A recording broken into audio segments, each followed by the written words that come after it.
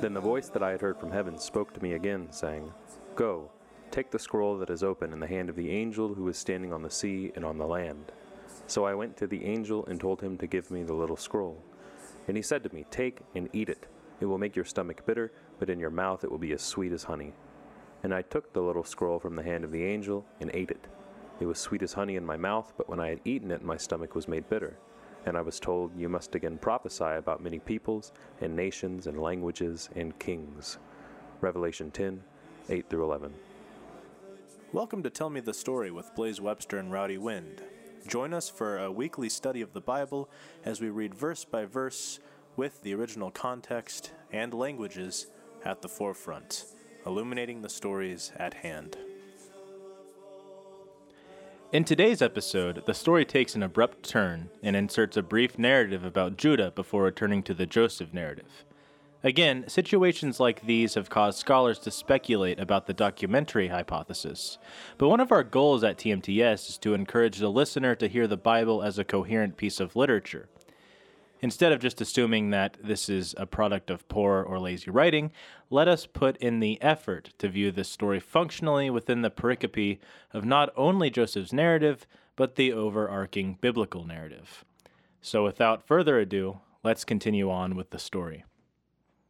It happened at that time that Judah went down from his brothers and turned aside to a certain Adullamite, whose name was Hirah.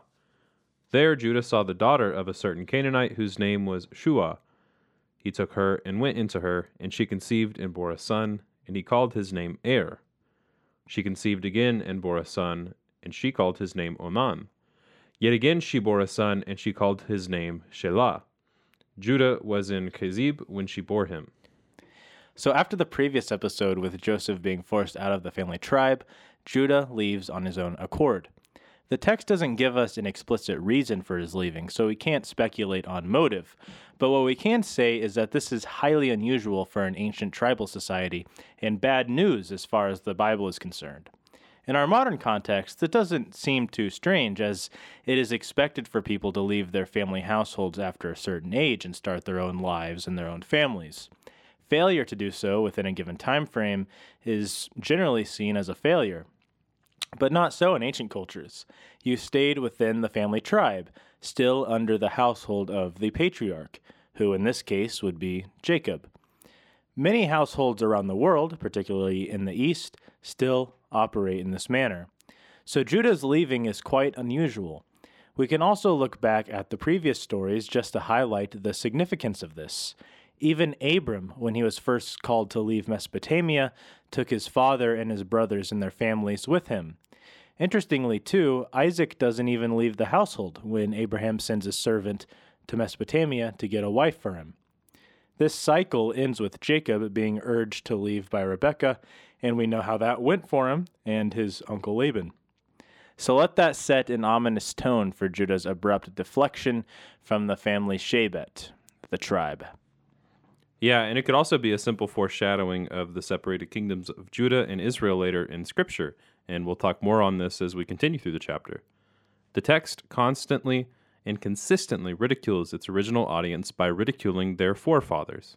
It's a tried and true method of Scripture, and it is effective. The problem, of course, is when we, us moderners, ignore it. So moving on, the text says that he spread out. That's how the Hebrew reads it. To a certain Adullamite named Hirah. Adullam is another word that is difficult to parse out because there just aren't enough occurrences of it in the Hebrew Bible to pin down its exact meaning.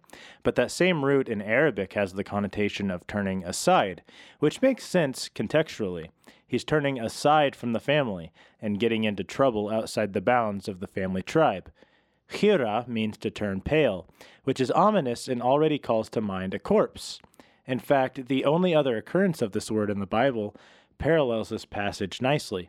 It comes from Isaiah 29:22, which reads, Therefore, says the Lord, who redeemed Abraham concerning the house of Jacob, Jacob shall no more be ashamed, no more shall his face grow pale. Close quote. So we are seeing how this seemingly random insertion of Judah's escapades within the pericope of Joseph is functioning in the text. With Joseph, we have someone who is forced out of the family, but will be rescued by God. With Judah, we see somebody who abandons the family by choice and thus will be punished by God. It's this classic dichotomy in Scripture where it hyperbolically compares opposites to make a point. This isn't just random. We just have to pay attention. We are told next that he sees the daughter of a Canaanite named Shua and has a son with her. Whether or not Shua refers to the Canaanite man or the daughter is unclear here, but verse 12 specifies that Shua refers to the Canaanite. But Shua means cry in Hebrew, as in a cry for help. It's also similar in form, and especially sound, to Yasha, which appears in Scripture in the form of Hosea and Yehoshua. Hosea means salvation or deliverance, and Yehoshua means Yahweh saves. But this first name, Shua, is obviously more negative, and that is compounded by the fact that we don't hear explicitly in this passage about Judah taking this woman as a wife, but later on in verse 12, she is referred to as his wife. The word used here is lakach, which means to take, but does seem to be shorthand for to take a wife in other parts of Scripture. But I think it is purposefully vague.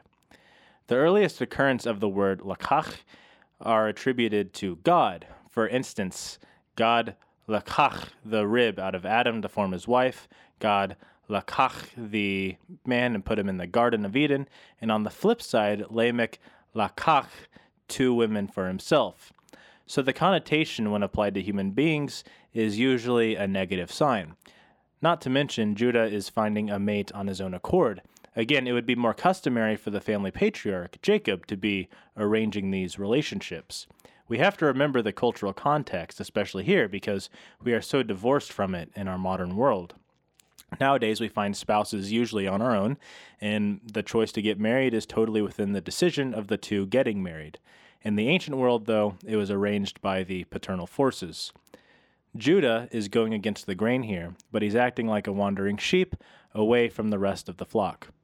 Right, and that first son of theirs, Er, is named by Judah, and we don't have much to say on this, but it is interesting to note that of the 3 sons he has with the daughter of Shua, the first one is named by Judah, and the other 2 are named by his wife, who herself doesn't actually have a name.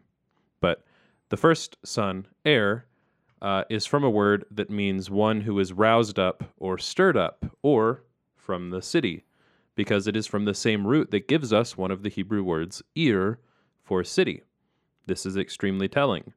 We know the Canaanites to be more of the tribal indigenous variety of human society, and the family of Israel, the family called out of the city, is called to live like the Canaanites in the wilderness. However, instead of shedding the baggage of the city, they take it with them. As Blaise said, Judah takes this woman for himself in the same fashion that Lamech, the first king, took 2 wives for himself, and he has a son essentially named City. This short pericope of Judah and Shua is almost a miniature abstract portrait of the birth of the city in general. What do you get when a man takes a woman for himself despite her cries of affliction? The city. The next son is Onan, which comes from the word on, which means wealth or vigor. So the connotation would be the rich one or the vigorous one. And finally, the next son is Shelah, which interestingly comes from the same root Sha'al, which is where Shaul comes from, and therefore refers to a request or something that is asked for. The text then tells us that Jacob was in Chezib. This word is very evocative because it means to lie, as in to tell a lie. In fact, this word carries over identically, as it appears in Hebrew, to her sister languages, Aramaic and Arabic. So with all of that in mind, the scriptural authors are painting quite an ominous picture as we delve into Judah's line of succession. Yeah, and on a somewhat separate note, one growing scholarly explanation for the compilation of the Old Testament texts, if they were compiled, that is one which asserts the idea that Judah and Israel as kingdoms were completely separate at some point in history with different origin/patriarchal myths, and the efforts of the scriptural corpus as we know it, at least the Old Testament, is centered around harmonizing the histories of these 2 separate nations, because perhaps they came together at some point in history after being separate.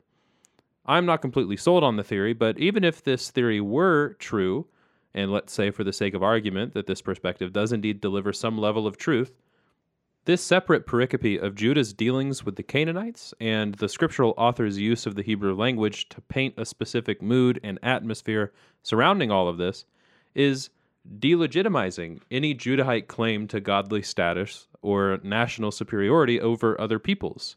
Jacob, or Israel, already got that same treatment. So it only makes sense that the other primary kingdom of the later stories of Scripture, Judah, also gets that treatment as to prevent us from elevating one over the other. Again, the text does not allow us to have heroes. And Judah took a wife for Er, his firstborn, and her name was Tamar. But Er, Judah's firstborn, was wicked in the sight of the Lord, and the Lord put him to death. And Judah said to Onan, "Go into your brother's wife, and perform the duty of a brother-in-law to her, and raise up offspring for your brother." But Onan knew that the offspring would not be his, so whenever he went in to his brother's wife, he would waste the semen on the ground, so as not to give offspring to his brother. And what he did was wicked in the sight of the Lord, and he put him to death also. Then Judah said to Tamar, his daughter-in-law, "Remain a widow in your father's house, till Shelah my son grows up." For he feared that he would die like his brothers. So Tamar went and remained in her father's house. So in contrast to Judah, here the text explicitly says that he took a wife for his son. The wife's name is Tamar, which refers to a palm tree. The text then goes on to say that Er was wicked in the sight of God, and God killed him. It doesn't say what Er did, so it doesn't matter. He was wicked, and therefore God removed him, much like how God will remove the Canaanites because of their wickedness and allow the Israelites to inhabit that land. When the Israelites will prove to be wicked themselves, they will also be exiled from the land. The text emphasizes the place of Er as the Bakar, the opener of the womb, or in other words, the firstborn. Although he was the firstborn, if he acts wickedly, he will be supplanted by his younger brothers. We see this exact formula in several narratives throughout Scripture and even in this own chapter. Yeah, I think it's extremely telling when you consider again that Er is a grammatical form of the word which refers outright to the city. The city is wicked in the eyes of the Lord. If anyone doesn't agree with the notion that the Bible itself is anti-city, anti-capital, anti-settlement, etc., point them right here. Er is not a fleshed-out protagonist or antagonist. He is a literary character, a literary symbol, intrinsically connected to the concept of the city via the language of the text and the choice word given to him as a name. Judah behaved like a maniacal king, controlling women like prostitutes, ushering in a new era for city culture in his firstborn heir, the city, trying to make a name for himself, all according to Judah, his own agency. And God wasn't having any of it. It's almost like a what-if retelling of Jacob's story. The things Jacob did in Mesopotamia were cut from the same cloth as Judah's behavior here, but Jacob had a long-winded story of change in behavior. Even if he wasn't perfect, he changed and listened to God by the end. But here in this story, Judah's son is outright killed by God for his wickedness. Imagine if this had happened to Jacob's firstborn. Well, it didn't, so again, that should say something as to how bad this situation must be in Judah's house. Next, Onan is commanded by his father to take Tamar as his own wife so that she will bear progeny. To die as a virgin, which in the Semitic thought means to be without progeny, was a mark of shame in the ancient world. The importance of this is reflected in Deuteronomy 5:5-10, where it is permissible for a man to marry his brother's wife if he died before a child was conceived or born. This would ensure that the seed would continue. Onan marries Tamar, but he refuses to give her offspring because he knows that he is only giving offspring for his deceased brother, because culturally this child would not be his. He quote-unquote wastes the seed, the zerah in Hebrew. So due to his unwillingness to continue Judah's line, especially in that it is out of pride, God kills Onan as well. Judah reserving Shelah is interesting because, on the one hand, the text makes it seem like he's too young to bear children. He says to Tamar to wait until Shelah grows up. In Hebrew, the word is gadal, which means to be big, as in stature. On the other hand, though, Judah is afraid that Shelah will suffer the same fate as his brothers and make a similar error.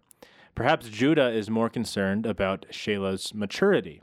But whatever the reason, Tamar is forced to go on childless, which again is a mark of shame. She's been through 2 men already, and neither one of them has given her progeny. She is still, functionally, in the eyes of the Semitic world, a virgin. Her womb has not yet been opened by a bakar. We will see, as we continue in the text, how this influences her behavior going forward. In the course of time, the wife of Judah, Shua's daughter, died. When Judah was comforted, he went up to Timnah to his sheep shearers, he and his friend Hirah the Adullamite.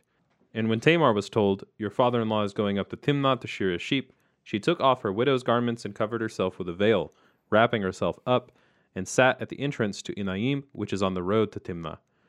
For she saw that Shelah was grown up, and she had not been given to him in marriage. When Judah saw her, he thought she was a prostitute, for she had covered her face.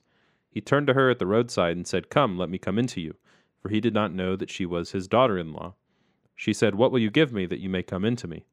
He answered, "I will send you a young goat from the flock." And she said, "If you give me a pledge until you send it." He said, "What pledge shall I give you?" She replied, "Your signet and your cord and your staff that is in your hand." So he gave them to her and went in to her, and she conceived by him.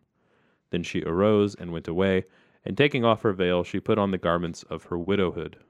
So here we have an interesting turn of events where Judah goes on to a place called Timnah, which comes from the word mana, meaning to count.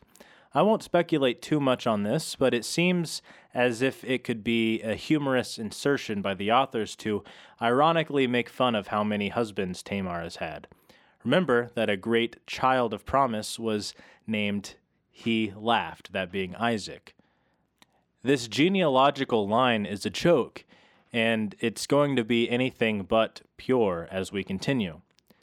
The text then tells us that Shelah is now a grown man, but Judah still refuses to give Tamar to him as a wife. It's clear that Judah is afraid of losing his remaining son, so Tamar takes matters into her own hands. She pretends to be a prostitute, but the Hebrew is really interesting. The word here is kadeshah, which is the feminine form of kadesh, meaning holy. So literally, it means holy woman. Now, obviously, in our English-speaking minds, that sounds like it would be quite the opposite. But if we know our Semitic languages, even a little bit, there are parallels to this in Arabic.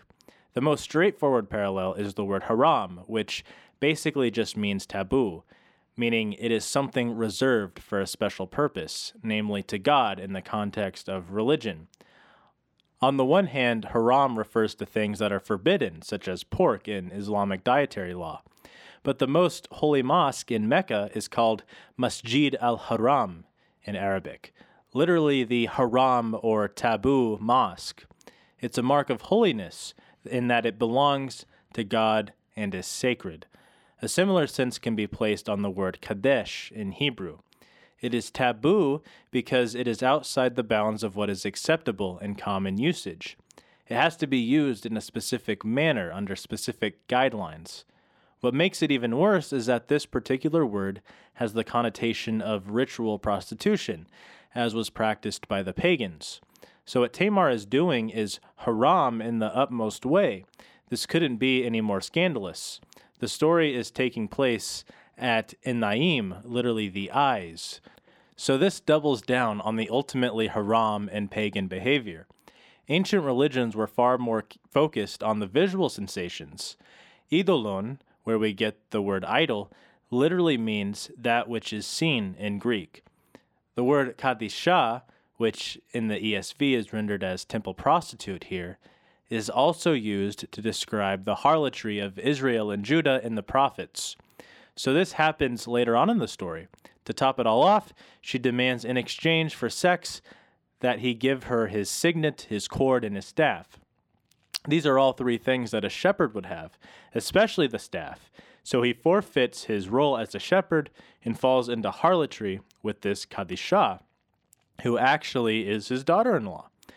Wow, what a mess. But that's just what happens with Judah's descendant, David. David was a shepherd in his youth, but became a king in his old age and committed adultery with Uriah's wife, Bathsheba. Again, we see this time and time again in the Bible. These stories get repeated ad nauseum, but with different characters from different angles. Genesis is our chance to hear all of these stories the first time so that they appear in the forms later in this extremely voluminous story in a way that we know makes sense from the context, and we know where it came from. It all goes back to Genesis. Yeah, very well said. Everything I need to know I learned in Genesis, right? Another interesting detail in the Hebrew I want to point out stems from last week's talk where we highlighted the irony of the Hebrew roeh, ra'ah, or sometimes just ra. Depending on context, the word can refer to the shepherd or the adversarial/evil actions committed by someone in a story. In verse 12, in this chapter, it says Judah went up to Timnah to his friend, Hirah the Adullamite. We continue to have this repetition of roeh here after being introduced to the concept in the previous chapter, so we must consider the literary doublespeak going on. The text is being funny, once again. We already heard of this character, Hirah the Adullamite, but again, let's remember the proposed meanings of these identifiers and what they mean in the story. Hirah likely comes from a root meaning to grow or become white or pale, and Adullam likely comes from an ancient Semitic root meaning to turn aside, retreat, or take refuge. At the beginning of the chapter, the word Hirah was likely a reference to the coming deaths of Judah's first two sons, and the word Adullam was probably, very obviously, I think, a reference to Judah's fleeing or retreating from his family, like Blaise pointed out. And that's what Judah is doing again here. Instead of doing what he is supposed to do and take care of Tamar and give her her right as a mother, he runs away to meet his roeh, his friend, or perhaps his adversity, if we consider the coming events. Speaking of, I can certainly imagine that the coming events would cause Judah to grow pale out of shock for what he has committed. When Judah sent the young goat by his friend the Adullamite to take back the pledge from the woman's hand, he did not find her. And he asked the men of the place, "Where is the cult prostitute who was at Enaim at the roadside?" And they said, "No cult prostitute has been here." So he returned to Judah and said, "I have not found her." Also the men of the place said, "No cult prostitute has been here." And Judah replied, "Let her keep the things as her own, or we shall be laughed at. You see, I sent this young goat, and you did not find her." About 3 months later, Judah was told, "Tamar, your daughter-in-law, has been immoral. Moreover, she was pregnant by immorality." And Judah said, "Bring her out and let her be burned." As she was brought out, she sent word to her father-in-law, "By the man to whom these belong, I am pregnant." And she said, "Please identify whose these are," the signet, the cord, and the staff. Then Judah identified them and said, "She is more righteous than I, since I did not give her to my son Shelah." And he did not know her again. Most of this is self-explanatory, but I want to double down on the end of the passage where Judah sees his error and realizes that Tamar acted as she did because he deliberately withheld Shelah from her. This realization, as well as the fact that Tamar now has progeny through Judah, is where Judah ends this story without being killed by God. God punished Onan specifically because he refused to continue the progeny. Now, even though it has been convoluted and anything but pure and wholesome, the progeny continues. And when we see the genealogy list throughout the Old Testament and the New Testament, it is clear that this line only gets more convoluted and less pure. But the important part is the progeny and the fact that it's still there. As long as the seed of God's promise is actively moving through the generations, it doesn't matter what the people do. That is how the scriptural God operates. We can't read into this story the type of sexual ethics we're inclined to read into it based on the sexual ethics of our various church traditions. The Bible is much less concerned with sexual ethics as it is in the seed itself.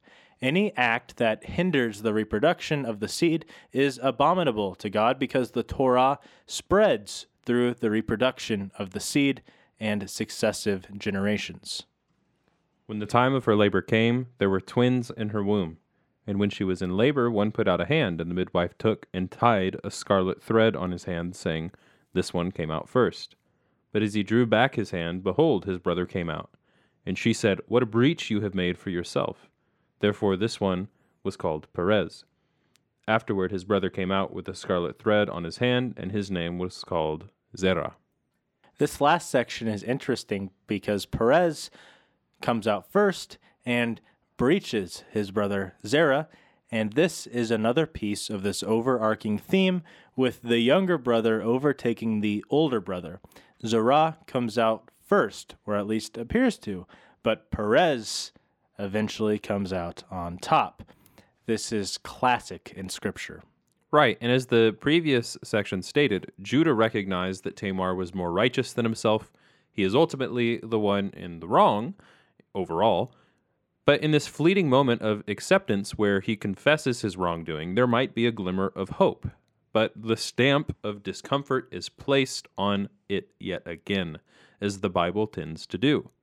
Yes, our characters who commit wicked actions learn from their mistakes quite often and perhaps are better for it, but sin is a sickness, and sickness spreads. If I get COVID out of reckless or lazy decision-making or living, but I am otherwise young and healthy, I might get better and act more carefully the next time I'm in highly contaminated areas for my own sake, because I don't want to get sick again. But in the process of all of that, how many people did I inadvertently kill because I wasn't careful to avoid the disease in the first place? How many people suffered the illness by my hand and faced much harsher consequences? That's what's going on here. The hope is that Judah learned from his mistake and can shed the illness that is sin, but he has spread that very illness to his offspring Perez and Zerah, as in their newborn infancy, their very first relationship with another human being is already riddled with controversy. How much more clear could it be? And with that said, we end this crazy story about Judah here with the birth of Perez and Zerah. I hope by now we can see the function. Where Joseph was forced out of the family tribe, Judah leaves the family by choice and attempts to start his own tribal lineage with disastrous results.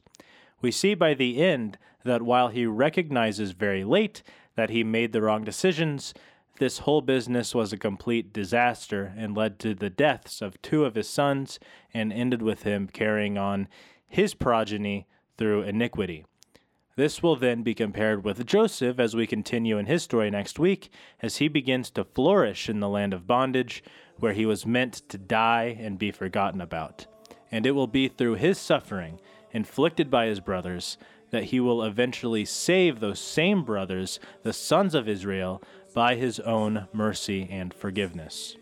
Until next time, God bless you all, and have a happy New Year. Bye-bye.